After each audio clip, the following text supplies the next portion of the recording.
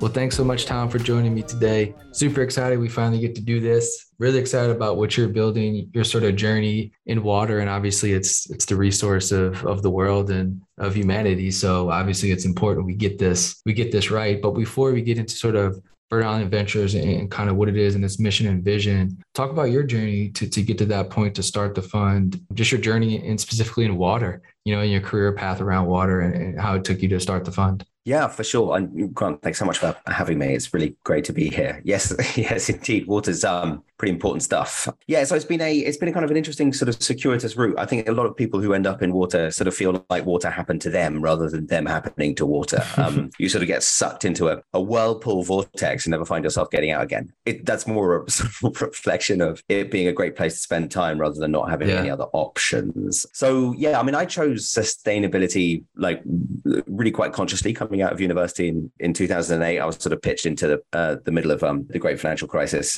Not hugely fun, but I sort of looked around at where would be a good place to sort of put my hopefully sort of 50-60 years of professional effort, and decided that the planet could probably use another hand. So I went off to go and join the amazing team at ERM, which is the largest pure sustainability consultancy, now owned by KKR, and really sort of learnt my kind of trade there, looking over all sorts of different things, everything from the EU emissions trading scheme to all of the work that you would do on a portfolio of investments around renewable energy, just really kind of advising a lot of clients on sustainability strategy and related business cases. But then in 2010, the great folks at the Carbon Disclosure Project, they wanted to do their first water disclosure report. A great guy called Marcus Norton there was looking for somebody to do it pro bono. I was the cheapest person in the building.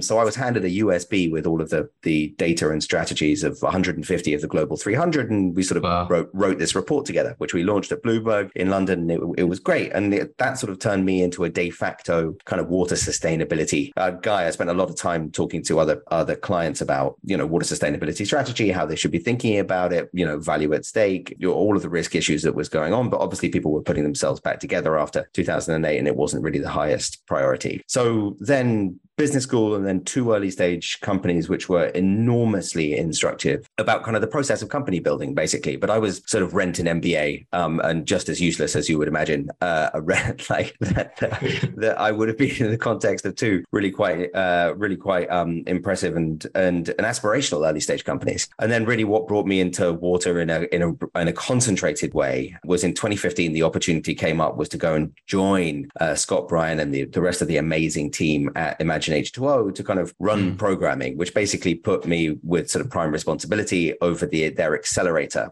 program. So it's an accelerator exclusively for early stage water founders. It's the best in the business. Yeah. And so I just saw, over the following 5.5 years, we built this up one foot in front of the other. But after kind of 5.5 years, I'd seen about just under 3,000 early stage companies. Wow. I'd worked with 170 of the best founders in water from all over the world. And it was really clear that the degree of talent coming into this sector was increasing at a rate of knots. And really the capital wasn't keeping pace. And so I figured that, I at least had a shot at making the argument of building the fund I wish to see while I was running the accelerator. And mercifully, a fantastic group of LPs kind of agreed with the argument. And so we did a final close earlier this year. We've already put about sort of 55% of the fund to work. We've got 16 companies in the portfolio. And that kind of brings us up to where we are at the moment. We're just trying to build the seed fund of choice for the water sector, which is foundational, enormous, and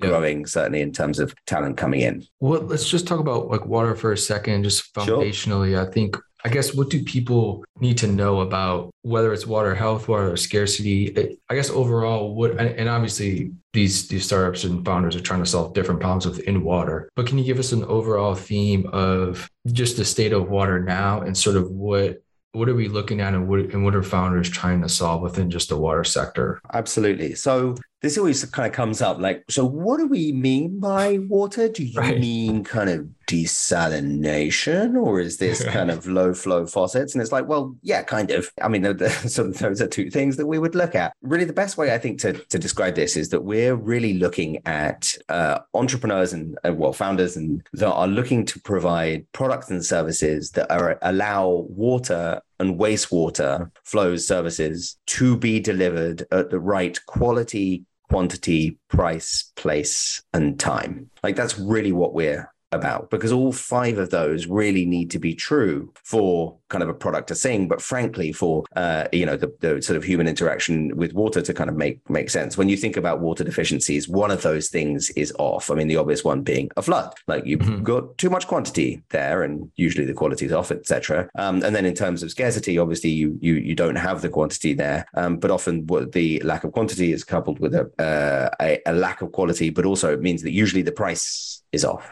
So we're really trying to make sure that kind of the provision of water services, both water and wastewater, sort of stay in balance with what human requirements are. I think that the thing that's most often overlooked about water is the degree to which it is foundational to a whole bunch of different things, especially across kind of the impact space. Now, we're kind of we do not pitch ourselves as an impact investment firm. Now, we would have to go some not to have impact. Right. Like, I mean, in terms of what we're doing, like we expect by, 4 to 5 years time, when the companies that we've backed are really operating kind of at the degree of scale that we're expecting them to have some really quite impressive like impact numbers. But it's really, really important that we don't put the cart before the horse and say, really what we're trying to do is to solve half of the epochal problem that we have, which is 2.1 billion people without access to water quality and sanitation. That obviously is an enormously tragic problem, right? But it's actually not that helpful from the entrepreneurial perspective. What we're looking to do is to find these entrepreneurs that have the fundamental tenets of a business in place that just makes sense in the relatively immediate term, and then could put one foot in front of the other to build a resilient business that makes sense financially, because that is where the sustainability of impact comes from. Usually if you sort of put it the other way around, you're solving for the impact first, and maybe the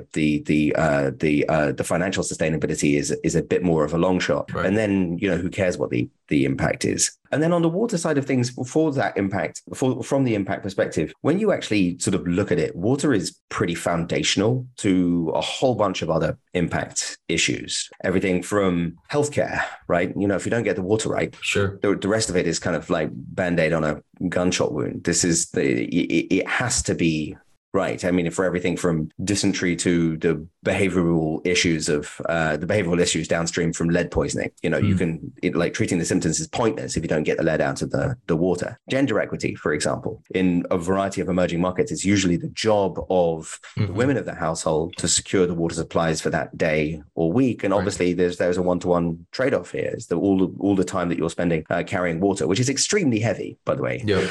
A meter cubed weighs a metric ton. So, that's time that's not spent in school or doing homework or, doing the other productive activities that should be done. And that's even before you get to the sanitation issues and kind of all the rest of it. So we really do mean it when we say that this is the fundamental molecule, not just because you have to like drink it every 2 to 3 days, otherwise you die. And that actually is the predicate of us being able to produce food. It's really foundational to a whole bunch of other issues that really lie at the heart of human beings being able to like self-actuate in the way that we want every human on the planet to do.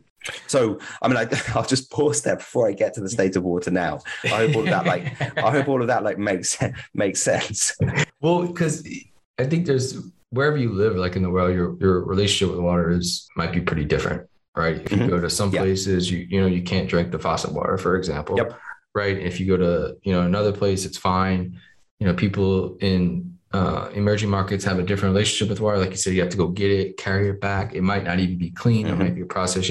Some markets you can drink tap water and it's fine. It's safe. Do you see startups trying to solve for both issues with water in sort of the developed world and then issues for water in the emerging markets? Do you see companies trying to solve on both of those lenses? Because obviously it's all connected in some way or another, right? But I guess getting that 2.1 billion, right, to have sort of safe drinking water is great for the global economy, and sort of impact is what it is. But it's also the fact that people can be productive. They can, live their dreams out, start companies themselves if they want. But like you said, it takes a lot of time just to like survive trying to get water, right? There's a lot of different things you can't do.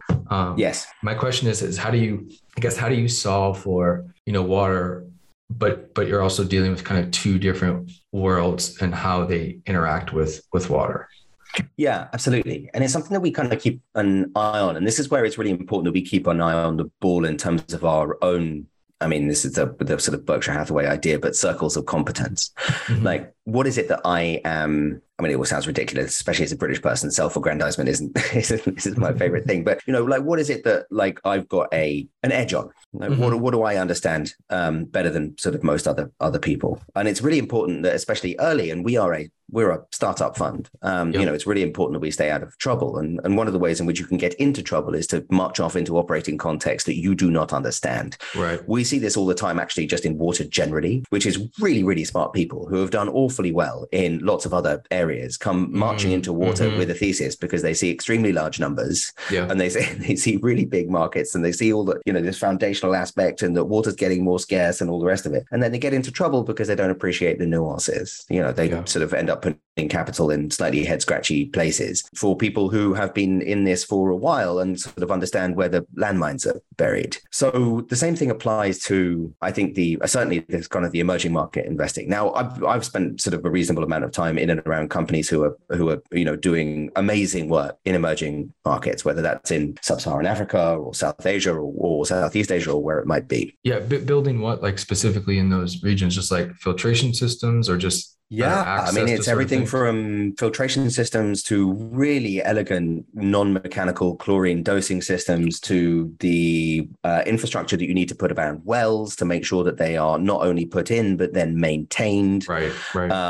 This is, active sanitation processing. So, human waste to get it into, spreadable fertilizer and then biogas. A huge amount of work being done on everything from water access to sanitation to measurement to quality assurance, quality monitoring. Like, there's a massive amount of work that's being done. The issue that we run into most often, and sounds terrible, is that I have quite a specific job.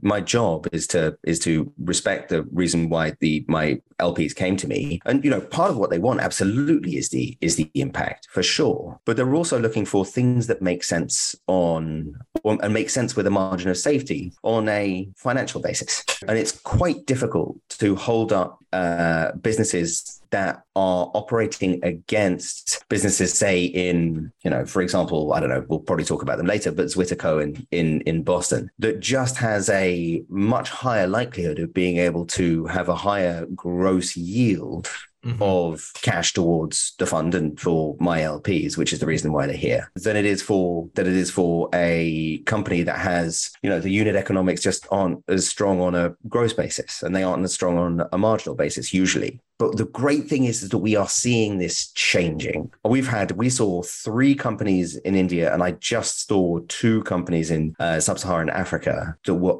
almost there. But the reason we had to say no was not actually because of the structure of the unit economics or of the founders themselves. It's because our inability to underwrite that operating environment. Right. Like, I don't know what I don't know about what's going on out there. And as a steward of my client's capital, it's really, really important that I don't just sort of wander off into an operating environment that I don't understand before we as a fund are specifically set up to be able to make those bets. Now, at some point, does it make sense for BIV to have an office in, let's call it, it could be Nairobi or Cape Town, maybe Paris or London, that would be able to do the EMEA region. Would it make sense for us to have an operation in Mumbai and Singapore, or Singapore first, to be able to do Southeast Asia and South Asia? Absolutely, the answer is yes. But at the moment, I'm kind of a dude sitting in an IKEA chair, and it's probably, God knows whatever is happening to my mum, if she listens to this, is probably like, why don't you get a good chair? I'm just a dude sitting in an IKEA chair in Brooklyn, and I spent my last 8 years in San Francisco, and like the road of bad investments is littered with people who sort of sit in chairs in San Francisco and think that they really do understand the operating environment in Mali and Somaliland and South Sudan, Indonesia. It's really important we stay humble. And so we want to get there. And we think that the caliber of business models is coming up. We think that the cost structures are changing. We think that all of the things are aligning. But at the moment, we spend more time in US, Canada, Europe, because this is just a place where we have a margin of safety. And it annoys me. It annoys me, but it really is. It's the way in which you do good risk-adjusted investing, which is our job for the moment. And we're going to set ourselves up in the future to be able to take on those kind of companies that we all know that we need. We talk about US, Canada, Europe. What are some of the water problems that those regions face? And what is sort of being solved for there? What are some of the issues? Strap in, Grant. How long have I'm ready. I'm in my how long have you got? Chair that is it's like a foldable chair. It's probably worse than the chair you have, actually. Well, if you get uncomfortable, just let me know. I'm ready. Uncomfortable/bored. Okay, so I mean, it's the first thing to say. I mean, I'll start in the US. The first thing to say is that the Feds haven't put any money really into, or at least the federal support for water fell off a cliff at the end of the 70s and has never recovered. And when you sort of look at the design of pretty much all water infrastructure, it's designed to a 40-year useful life. And that means that a huge proportion of the infrastructure is aged out, basically. Or a lot of the problems that you're seeing in everything from, I mean, just we had 1.5 inches of rain in New York the day before yesterday, and the pictures of the water falling into subway stations is to be seen to be believed. As somebody who's very proud of the London Underground, I'm even more proud of them now. No shade. This is happening all over the country. And this manifests itself in everything from leakage rates to quality problems to issues around budgets to, it's just huge issues all over the place, just in terms of the physical infrastructure required to treat, move to the end user, whether it's a consumer or industrial, and then do that in reverse. So take the water back from its use, move it back to where it's treated, and then the cycle can either begin again, either by discharge to the environment or through reuse. And so that's kind of the first one. The second thing that is really playing on our mind at the moment, because it speaks to this idea of resilience, is actually very oddly a personnel issue. So the demographics of the water sector are very, very top heavy, just in terms of age. It's also very heavily male and very heavily white, which is, has its own set of kind of downstream issues, which are really being worked on to the credit of the sector, but it still remains very true. But demographically, we refer to it as the silver tsunami, which is the coming wave of retirements of people who work within these systems. And the problem is that when people walk out of those jobs to go and play golf in Tampa or whatever, is that the expertise required to run these systems, which are best thought of not as machines, but as organisms, that walks out of the door with them. And we are not talking about sophisticated sort of, software, like non-contemporaneous remote work where everything is documented in Notion or whatever it is. And so it's quite easy to come and slot in. Right. Like a lot of these systems, because you're talking about kind of 148,000 water and wastewater systems in the US alone. A lot of these things are literally managed on pieces of paper, post-it notes, and kind of a 1997 Dell PC. And no shade.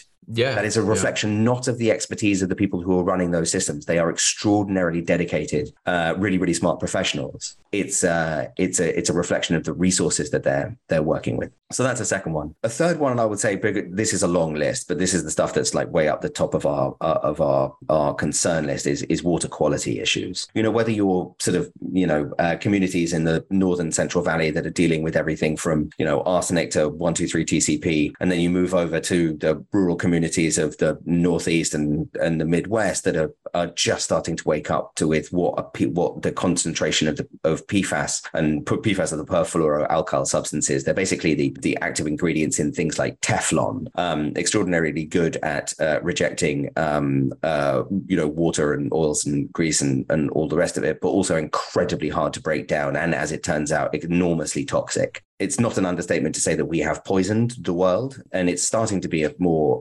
visible story. But we're only just at the tip of the iceberg of understanding what the ramifications of PFAS are for the communities that obviously rely on highly contaminated water sources. We're just starting to see this play out, and so those are kind of 1, 2, and 3. And then if you're looking at Europe, it's sort of similar stuff, but you're looking at everything from leakage rates to flood control to the availability of water for industrial processes. If you're looking at what's happening in the Rhine, we're at 14.7 inches from the Rhine being impassable for, things like food shipments to the middle of Europe. This is not good stuff. And then you've got, frankly, fire suppression, right? I mean, if you saw the pictures yesterday of a section of London that got wiped out by wildfire in Wallingford, I believe it was, this is crazy. It really is.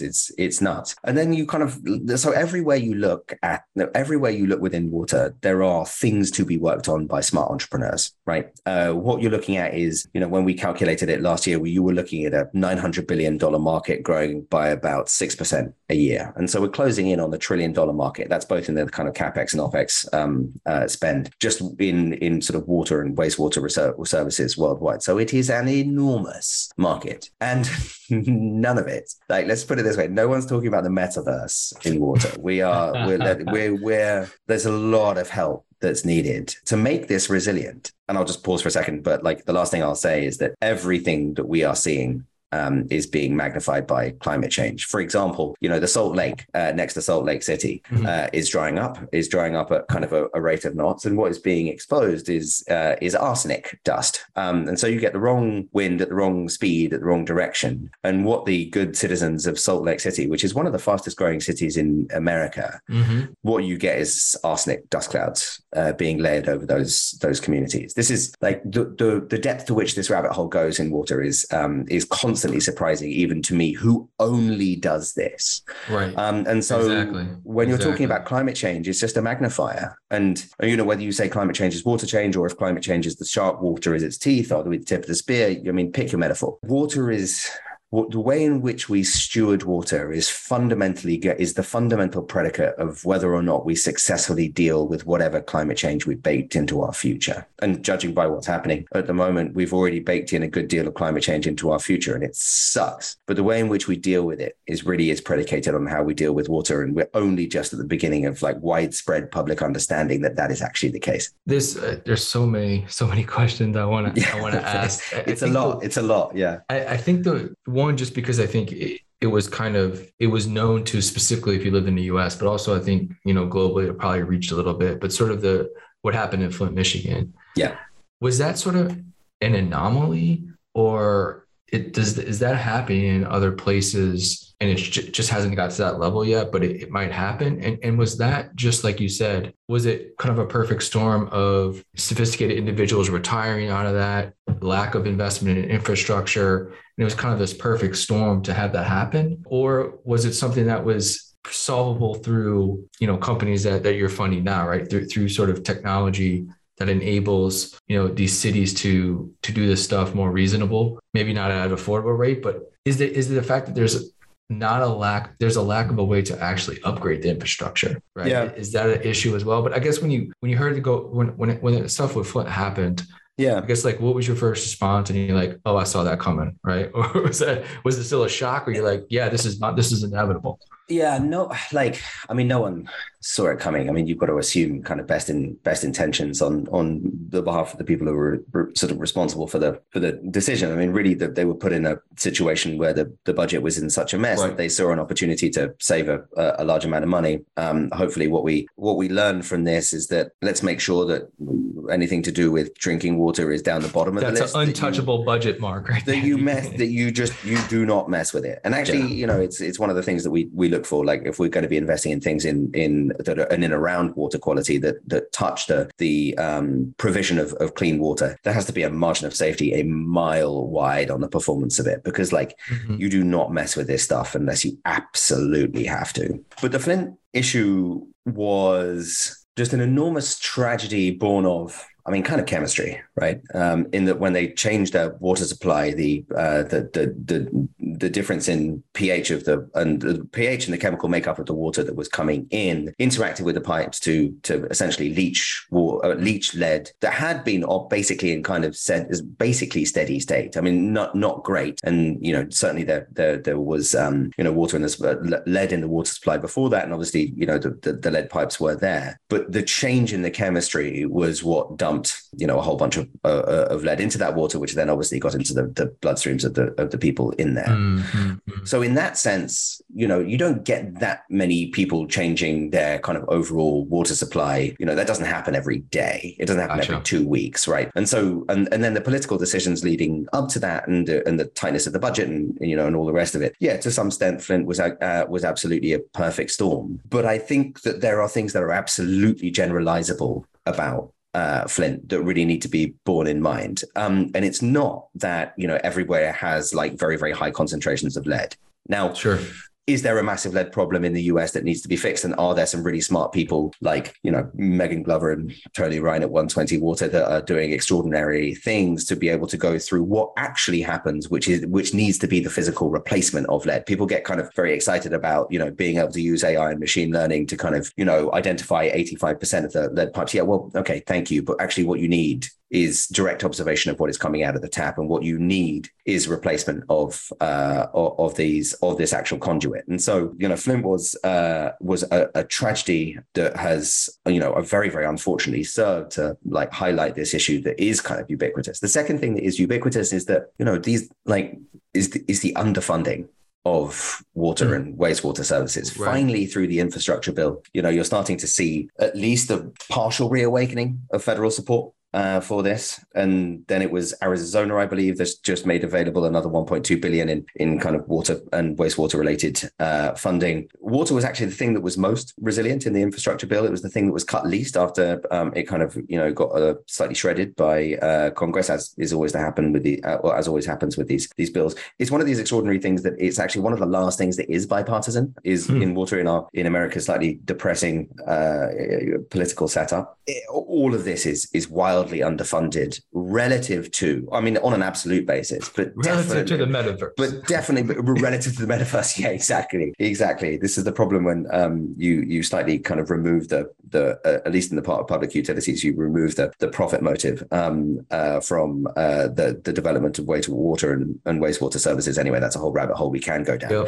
Yep. But they are just wildly underfunded, especially relative to their utility to society, which is that this is absolute. And I mean that very, very literally. Like, you take this away. Like, if you don't supply water at the right quality, quantity, price, place, and time, the downstream the metaverse doesn't happen. Right? Totally, exactly. One of the things, this is a tangent, right? But when I watched Ready Player One, I was like, you know what? That looks depressing. But like, these people still need to drink. They still need to wash. They still need to the water industry is going to be just fine. Thank you very much. No matter what depressing future future corner we kind of paint ourselves into. This is one of the reasons why I think it's actually a good place to be investing, because like I can't really see a future in which like water is going to become kind of less important.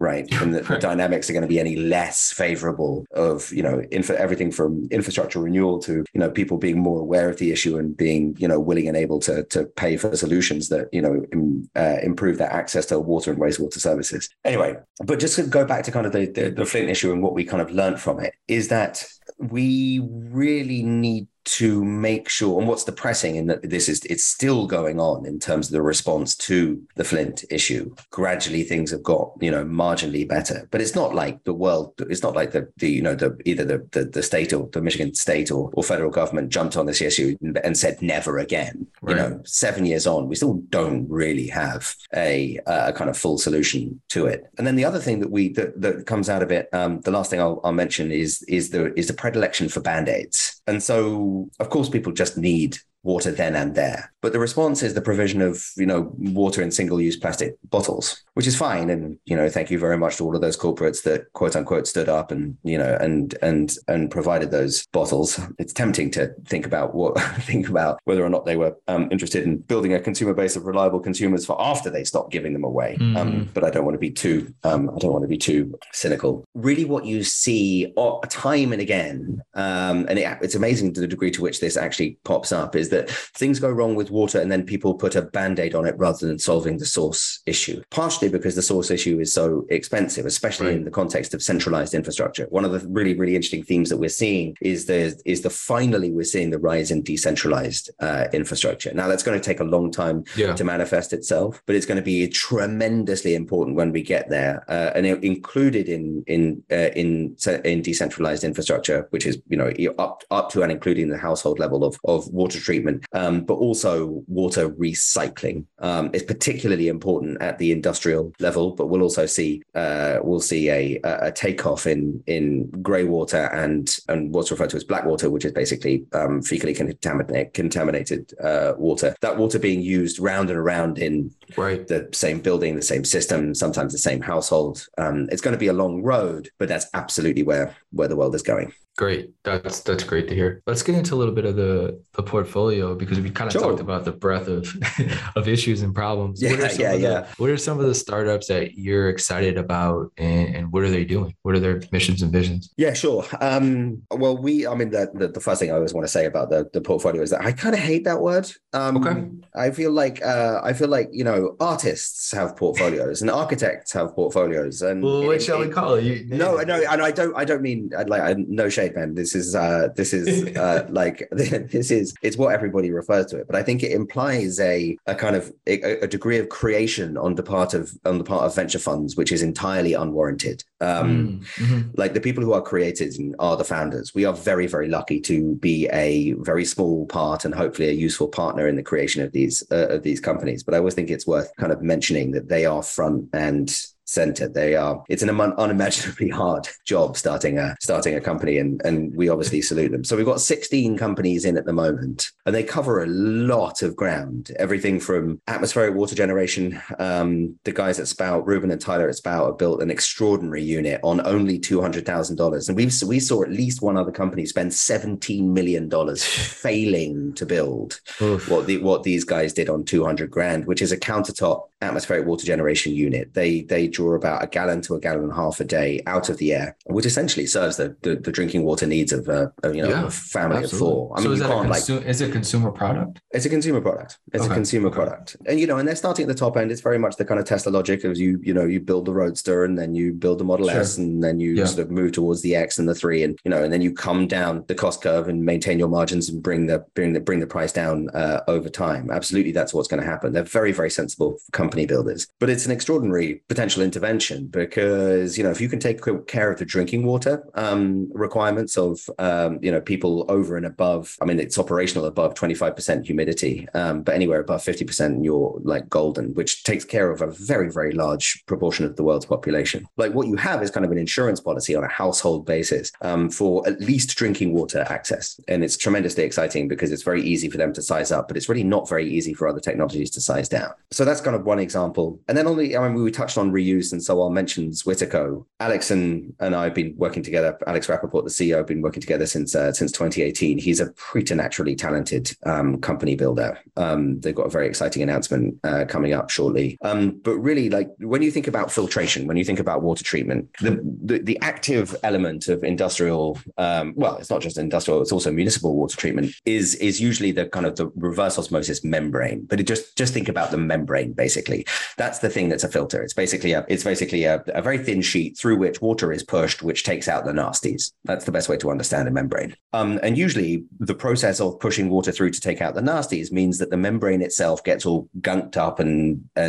into a big mess, and the chemistry changes, and the rate at which you can push water through it just gets lower and lower until you have to replace that membrane. That's great business for the people who make that membrane. It is terrible business for the people who have to use that membrane, because ideally what you would need is a membrane that lasts as long as possible. That's important for like reducing replacement costs, but it's also really important for uptime. So every time that you need to clean a membrane, you basically need to shut down whatever industrial process you're doing, but you also need to put water treatment facilities of all kinds kind of on pause, which sucks, because cleaning happens all the time, anywhere between every 45 to 90 minutes. What Zwitterco has made is a membrane that appears, I mean, we don't want to say not to foul, which is like not to get any worse under kind of the conditions of their initial deployment, but it's maintaining performance for an alarmingly long time. And this means that they are going to be able to really fundamentally alter the economics of a whole bunch of things in water treatment, which means that more people are going to invest in water treatment, which is good news for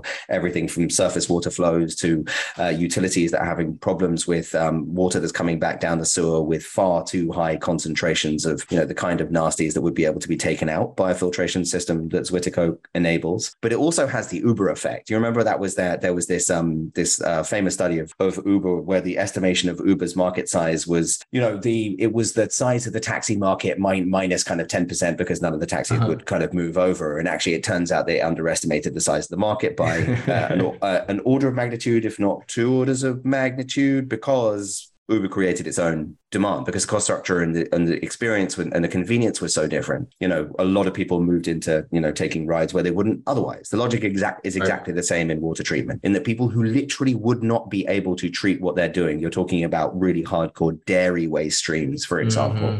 Now you suddenly have an ability to filter this water on site and then put the water back into your operations. And it is a tremendously significant leap forward. And if they're right, and if they can make it work, and it already is working, we are talking about hundreds of billions of potential gallons of water reuse. You're just talking about water molecules going round and round and round the same processes, which just alleviates the pressure on all of the systems. And that's even before you get to monetizable and reusable stuff that is isolated by Zwitterco systems. And then just to sort of give you another idea of how far we're going, we just moved to Brooklyn, and so up the road is Bessie Schwartz and Beth Tellman, who are at the helm of Cloud to Street, which is super awesome company. Again, they've just had an amazing announcement alongside Munich Re and I believe a company called Rainbow. They've been able to provide what's called parametric insurance. So it's insurance according to parameters. So basically from space, you can understand whether, XYZ farmer in Colombia has had a flood destroy his or her crop. Right. You can tell that from space now. You need to be alarmingly good at hydrology and a variety of other data integration things, which both Beth and Bessie are. That is a really huge potential deal. That is a really huge deal that is live now. And really what Cloud to Street are going to be able to do is to do that for the world. They're going to be able to underpin parametric insurance for everyone from homeowners to warehouse operators to train and road operators to canals to, everybody that needs insurance because of either too much or lack of water.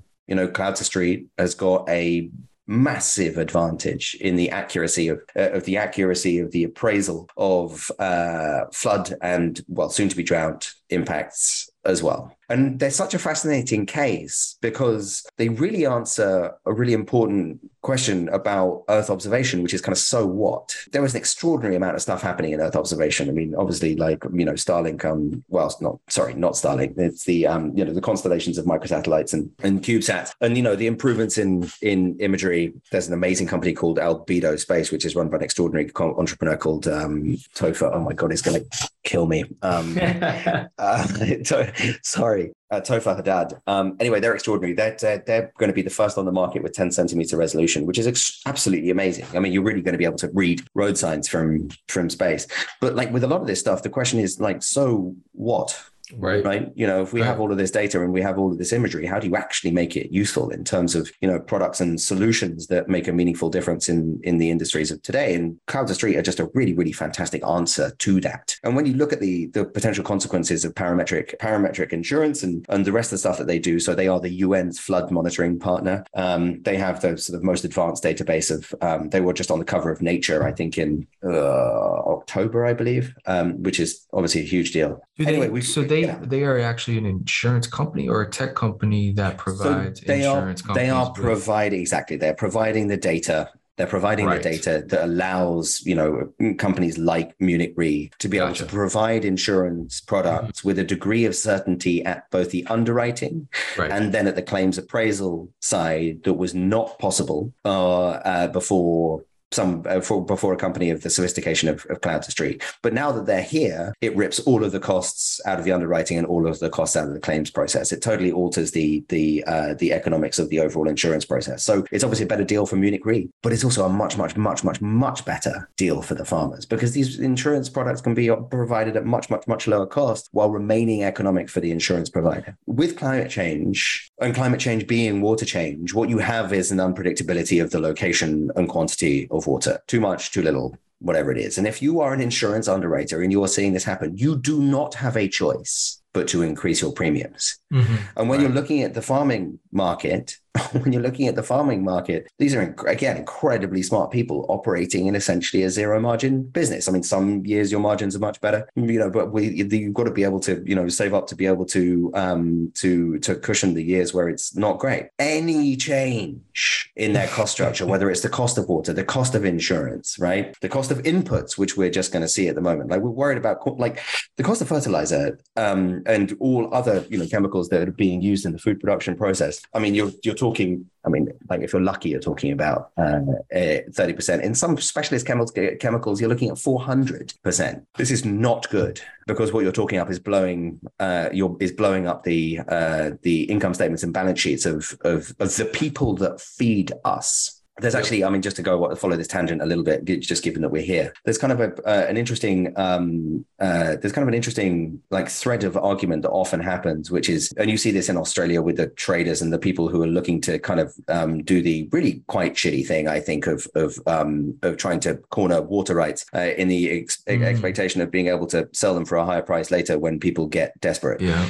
No, we implicitly take the other side of that trade. I want to make sure they lose that bet. If we can really get circularity going, if we can get efficiency going, if we can get crop resilience going, whatever it is, really the value of water rights should go down, because water should be in abundance. That's a big way to go. There's a long way to go until we've kind of achieved that, but that's very much the way in which we kind of look at it. But there is a kind of a viewpoint that, like, if you hold the water, then everybody else is going to be at your mercy. And it sort of reminds me of kind of like economics 101, when you're thinking about actually the elasticities of the curves and the price elasticity. Like, farmers will stop producing. These are incredibly, really, really sophisticated, economic agents. When the time is there for the field to go fallow, they're not going to, carry on producing the fruits and vegetables and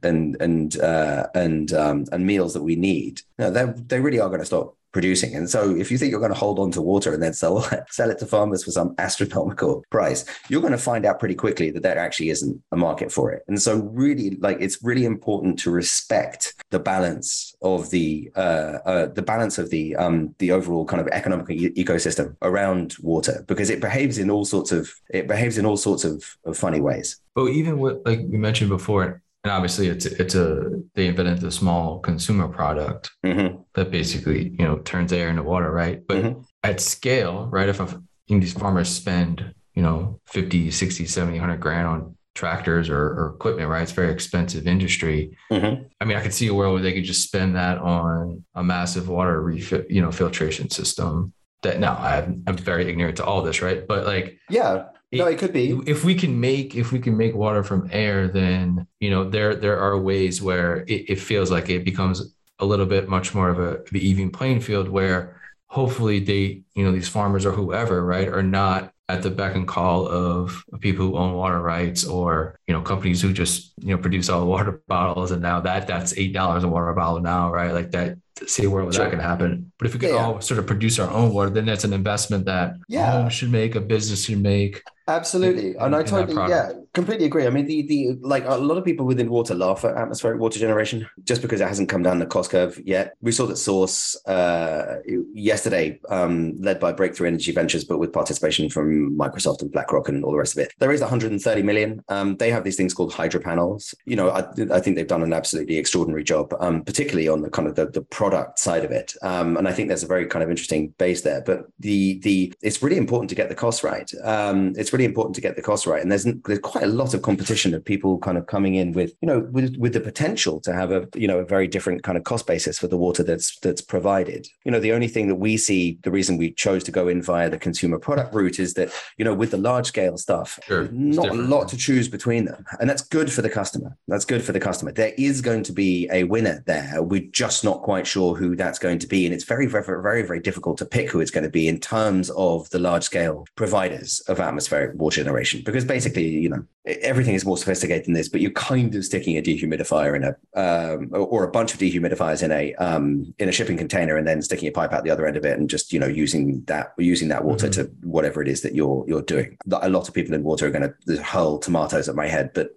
I don't think that's too much of a desimplification. But your point is absolutely well taken. And once these things come down the cost curve, there is a really, really interesting kind of fundamental shift that comes in, what happens if, on top of or even attached to your air conditioner, you have your atmospheric water generator that is plugged straight into the wall that helps, top up a system within your apartment. What happens if in the inside of every Rotoplas container in Mexico is an atmospheric water generator that just constantly drips, water into the systems that are ubiquitous, not only in Mexico, but all over, the preponderance of the world, basically. What happens when you do have alternative, really, really widespread alternative sources, in addition to water recycling? You get a fundamentally different structure of the water sector, which can only be a good thing because it comes back to this idea of resilience. Now, we haven't quite got there yet in the venture world, but we are absolutely on the edge of it, because for the last, few years, we're really starting to see what climate change really means. And it's horrifying, right? Resilience to that. It used to be a fight between mitigation and adaptation. And the adaptation people were sort of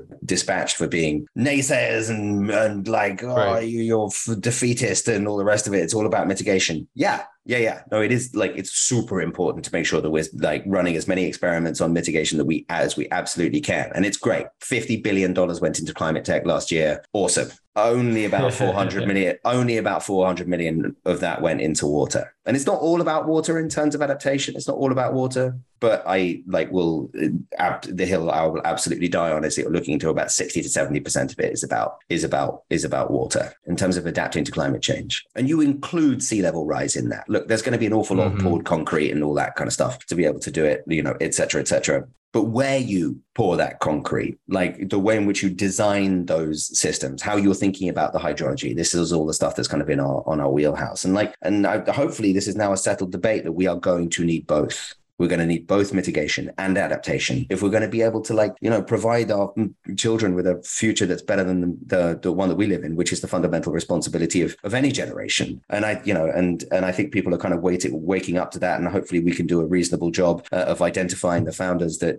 can prove that there is a good amount of frankly money to be made in this, because money attracts talent, and money attracts more capital, and with more capital you can run more experiments, because sure as hell 400 million in the banner year it was 5x the previous clean tech quote unquote boom from 06 to 11, which was only 10 billion. It was 5x the previous boom in 1 year. We're taking this seriously, and to some extent, our response is now, I think, is kind of a done deal. It's like a fait accompli, because you've got too many smart people running too many experiments, doing too many interesting things for us not to be able to dig ourselves out of this hole. But that is not true in water, and we need to make it true. Is there conversations around subsidies for these sort of water products? Farmers get subsidies, oil companies get subsidies, Tesla got subsidies. Here in the Netherlands, they're subsidizing watch out, Grant. Electric bikes. It pisses me off more than anything else in the whole world. It just seems like an obvious thing. If we can get clean water into people's homes, and it's right now, people buy TVs, right, at $1,500 or $800. Yeah. It would seem that, I don't know, it'd be reasonable to say, hey, and obviously it's a choice for a family and a household to say, hey, we're going to spend, $500, $800 on this, water sanitation sort of product, but we have clean water in our homes, fresh.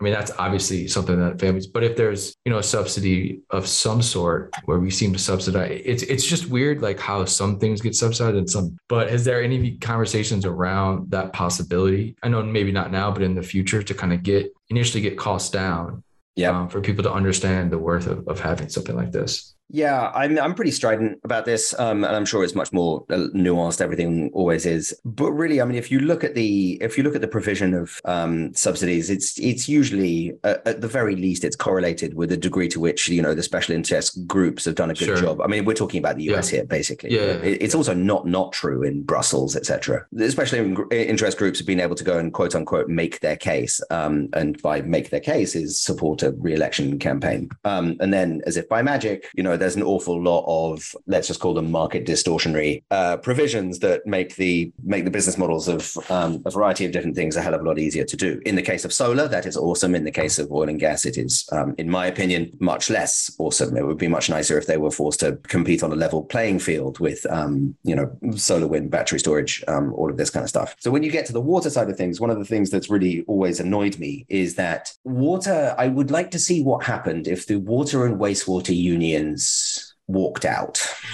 I'm sure they're not allowed to by law. I'm not a lawyer by any means, but we don't punch our weight in water. We really are the fundamental molecule. We provide the fundamental molecule and the fundamental services that allow society to exist. Like, what happens when your toilet doesn't flush? Right? Stuff gets real really quickly when your tap comes on. Fast. And you can't trust it. And we just don't know how to go and start being the 800-pound gorilla as a sector that we absolutely should be. I mean, even if you're just talking in terms of dollars and cents, like the ROI that the oil and gas crew get on what they spend on lobbying is, I just calculated, it's about 250x. I mean, it gets paid back in about just under 2 days or something completely ridiculous. Wow. In terms of the maintenance of the subsidies, in terms of what they spend every year to maintain those subsidies. Whereas water, the water majors kind of, they just sort of ish kind of, and then we all pat ourselves on the back for doing a fly-in for the 2 days to go and have conversations with, senators and congressmen. And all of the senators and congressmen have forgotten about those conversations about 15 minutes before they finished. We have a bat to wield and we choose not to wield it. And that's partially because we're crap at telling our story, right? We're getting better, but we're still crap at it. And, if we're really talking about fundamentally changing the economics and really safeguarding the access to water, which in America is embarrassing in 2022, it really is. I mean, just looking at Catherine Flowers' work in the southeastern states, the inability of people to access basic sewage services in America in 2022 is absurd. But we haven't made that case. But on the other side of it, yes. I mean, in terms of things, especially around, there are great work that's being, done on, subsidies for all sorts of consumer related services to reduce individual footprints. I kind of hate that overall idea because it transfers the responsibility for what's going on in terms of the water and energy balance to the consumer rather than the people who actually use most of it, which is not the consumer. It was an ingenious idea by the energy industry in the 90s. Anyway, there is support. It's getting a bit better in the infrastructure bill, but it's all going to go to the centers of populations. And the people that lose out are going to be, as ever, the people who are least able to pay and the least able to deal with it. I mean, this is a fundamental issue of equity that we haven't sorted out yet. But really, I think step one is that, let's see what happens when actually when the water sector uses its full political power, because I think we would be able to make changes and make changes fast. We just, we've got to tell our story much, much better to the public. As I say, that is changing. But we need to be, if it's going to be a corrupt system, just go play the game, become a more important part of someone's re-election campaign than whatever. Well, hey, I mean, if you yeah, exactly. At least it's a resource we all need to live and survive, right? Yeah, I just think it's a little bit different. Stop pretending the game is anything other than it is and go play it. Well, this is my next. I want to end on these two questions. The first would be around, you mentioned decentralized infrastructure before. Can you touch on that a little bit more and kind of what that means specifically to water? Yeah, sure. So, I mean, really what you're talking about is that at the moment, you kind of have a centralized drinking water treatment plant, then you have a bunch of pipes that takes it out to houses, and then there's a whole bunch of pipes to take it back to a wastewater treatment plant, and either the treated water is then passed back to the drinking water plant or it's discharged into either surface water or aquifers or whatever it might be. That's the sort of basic structure of the provision of water at the consumer and frankly, a lot of the industrial scale. Water's really heavy and it costs a lot to pump and a lot of the pipes are broken. Even in California, you're looking at about 18 to 20% leakage rate. So you treat the water and then you put it into a pipe and only 80% of the water that you've treated at vast expense and vast energy and chemical expense, as not to mention the expertise of the people who are running those plants, like a fifth of that, like 1 in every 5 gallons just kind of falls out the pipe into the world. And that goes up to kind of like a really amazing kind of leakage rates of kind of 50% in other cities. And it's kind of a crazy situation. Like as you're looking at new communities, I'll bring sort of 2 examples. Firstly, on a community basis, like wouldn't it make a lot more sense if you had like a micro drinking water plant and a micro wastewater plant? So you would have to pump this stuff less far. The pipes would be much easier to maintain. The energy draw would be much less, and people would be much closer to these vital services, so they would appreciate it much more. I mean, you can go into all of it. You can go into all of the sort of the issues around it, but that's kind of like the fundamental idea. Then you have this at the individual household level. What happens if you were able to isolate the water that's like not fecally contaminated, so anything that comes from the washing machines or the sinks or the water that's running off in the garden or like whatever it is, and put that around a circular loop? There is some really interesting stuff going on. And then you have companies like Epic Cleantech, which is starting in California, which is, according to, SFPUC or under the new regulations, every high-rise building, I forget what the threshold is, has to have a black water treatment system in the basement that allows you to treat that water on site. Sorry, purple pipe. No, black water is for everything over a square block in Mumbai, or everything up to including a square block in Mumbai. Now it has to have its own interior treatment system. It has to be able to be fundamentally off-grid in terms of wastewater treatment. In San Francisco, what Epic Cleantech are doing, they treat all of the solids. Some of it is discharged to the sewer, but a lot of almost all of the water divided between what is called gray, which is non-fecally contaminated, and then fecally contaminated is then recycled through the building. And they have, I believe, 5 or 7 deployments now in LA and in San Francisco. And this is just how buildings will be built in the future, is that they are going to, all high rises will have the capacity to be able to do their own treatment on site. And then in terms of the industrial side of things, being able to have a far, far more effective water treatment system that minimizes the amount of water that's being put out into the sewer or being trucked away, and then pushing that water round and round, is basically just anything that doesn't hit a centralized treatment plant. So the stuff that you see by the side of the world with the side of the road with those, large circles, or when you're flying overhead with the kind of like those arms reaching into the center, you've all kind of seen them. Those, they really, really big. Now they really benefit from economies of scale. And so what you need to do is to get to kind of delivered cost parity. Well, not necessarily delivered cost parity, because often it's kind of a blend of these things. And there are lots and lots of tailwinds in that. One of the stealth taxes, especially for businesses, has been like the rapid increase in sewerage costs. So it's rather than increasing the cost of the water that comes in the front, they did increase the cost of taking the water way out the back in order to make their kind of economics make sense. And that creates the economic conditions for people who can reduce the amount of water that you need to put into the sewer, like Epic Cleantech and others, to be able to come in and have this make sense on a unit economic basis. And so there's a huge amount of effort being put into it. And it's tremendously exciting because a decentralized future is where it's going. The question, as always, is how fast. Last question. Thank you for your time so much. I think going back to sort of the lobbying efforts, right, and how oil and a bunch of other sort of private industries can do that, is that because it was never like government run at any point, right? Where it's almost like, paying for software, and it's been free for so long. It's like, a lot of people, YouTube's free, so they do that. Not many people pay for YouTube, right? Because water has been a government provided resource for so long, do you think that hampers it in that it's sort of just like you say, it's sort of an archaic model for something that's so important? Yeah.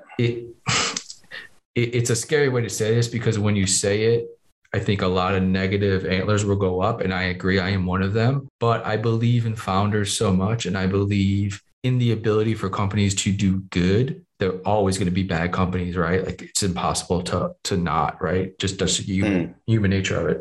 Yeah. But the idea of sort of not necessarily like a private privatization of water, but the ability for the government to grant private companies, just like the government doesn't build planes and rockets and, tanks, right? We pay private businesses to do that. Mm-hmm. Is that perhaps would that be beneficial to the industry or the sector, is to get the private involved, more of a private public partnership? There are all sorts of privately held companies that will do design, build, operate, design, build, operate, and design, build, operate, and then sometimes they'll transfer it, sometimes they won't. Mm-hmm. There are a lot of these models out there, and there are private companies that American Water being one of them, Aqua America, Suez, Mm-hmm. etc., that operate a lot of these systems, and they make money in the same way that other utilities are, which is basically they're allowed to earn a return on the capital that they invest.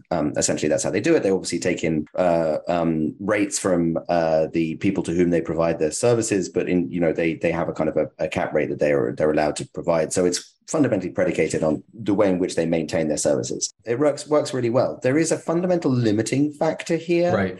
So in the UK, they did this, and because they only provide a service, not necessarily a product. Right. And so, yeah, exactly. So what they're providing is adequate services for sewerage and water out of the delivered water out of the drinking water plant. So they'll obviously oversee it, but what's being installed is it's not like white labeled it's not like a product of the city of Oakland. They're going to be using a Xylem stack or a Suez stack or an Evoqua stack or like whatever it is, or a combination of all of the above. And so it's not really it's not about the full privatization, because some of the best water utilities are public entities, right? Yep. It's not like all of the public entities are a basket case and all of the private entities are like awesome toast. And then actually, like what you saw in the UK was that they basically dividended out all of the surplus and then didn't actually invest anywhere near as much as they, I suppose, should have done. It's a value judgment, but should have done in the actual services, because they decided that was a better economic outcome for their shareholders, because that's what they're required to do by law, is act in the best financial interest of their shareholders. That's a whole different kettle of fish. But really, I think like where you started that question was kind of an interesting one, and hopefully a good note to end on is kind of this idea of the value of water. Water's quite tricky because people are like, yeah, but how much is water actually worth? And you come up to the conclusion that actually the economic value of water is total, because if you don't have water, you don't have operations. And so nobody likes that answer. So the question is, so it really becomes like, what's the value of water? The value of water is what, the finance professionals in XYZ organization is kind of willing to pay for it while maintaining, your particular operation as being economic, essentially. What you are seeing is an increasing willingness to pay for water, both on the consumer side and on the company side of things, because there is an appreciation that we are in a pretty tricky place. That's, especially true in the southwestern states in the US, but it's true really all over the world. But this is a massive equity issue, just because like water itself is a regressive tax. If you stick up the price of water, it disproportionately impacts those least able to pay, because it is a flat tax, because everybody needs it. Yep. The city of Philadelphia and various others, I've done some really interesting stuff on kind of, sliding scale, or it's the best way to think about it is basically means tested pricing. But the perception of the value of water and the value of water correlation, various others have done a really, really good job around this. It really is kind of the whole ball game, because if we did actually price water according to utility, God knows where we'd end up, but it would be awfully expensive. Well, that's what I'm saying. It would be awfully expensive. It just needs to be slightly more expensive, especially for those most able to pay, right? It needs to be commercially slightly more expensive. And in times of inflation, that's like it's really tough, but we're going to have some really, really hard trade-offs. But, the perception of the value of water is crucial. That was kind of what I was trying to get to. It was a bad way of framing the question by me, because like we all pay a water bill, right? Yep. It's not like it's just we just don't care about it. Nobody knows how much it is, right? Exactly. We know how much we pay for our cell phone. We have no idea how much we pay for water. But we're still paying for water. I guess the issue is that if it's bad, there's not another alternative, right? It's just you still have to pay even for inadequate sort of water systems or literally poisoned, right? Water, exactly. Right? So I guess my point was that at that level, right, just let the marketplace, featurize it, do some certain things, whatever it may be, you're already paying it anyway, right? And it's just like, well, what if there was a sort of open market to provide the services? That could be, to me, that could be interesting, because if a person is not still paying that $50-$100 a month for water from the government, this is where, this is where like recycling and, atmospheric water generation and all the rest of it, like comes in at the consumer side of things anyway, is that once it gets, expensive enough, what you have then is a monthly payment from a household where you can compare the value of, a box that creates water on the countertop or in the garden or whatever it is, or a recycling system that allows you to, reuse what you do for your washing up as what you water the garden with, or like whatever it is. Like as prices climb, we're already seeing exactly what you're talking about, which is the economic conditions has been one of the tailwinds against which we've started this fund, right? Is that like actually the investment in consumer products, but also like the industrial products that kind of get to the same thing. Like the business case is now, it's becoming a line item that people care about, not only in terms of like a risk, what happens if we run out of water, but also like, Jesus Christ, is that my water bill? Like we're getting to that point. Right. And that's great. That's great for founders, because like, people are now asking themselves some serious questions. Yeah. I mean, if you have to pay for it, you might as well get what you pay for at some level, right? That just makes sense. Yep. Exactly. All right. Well, market economics. Yeah.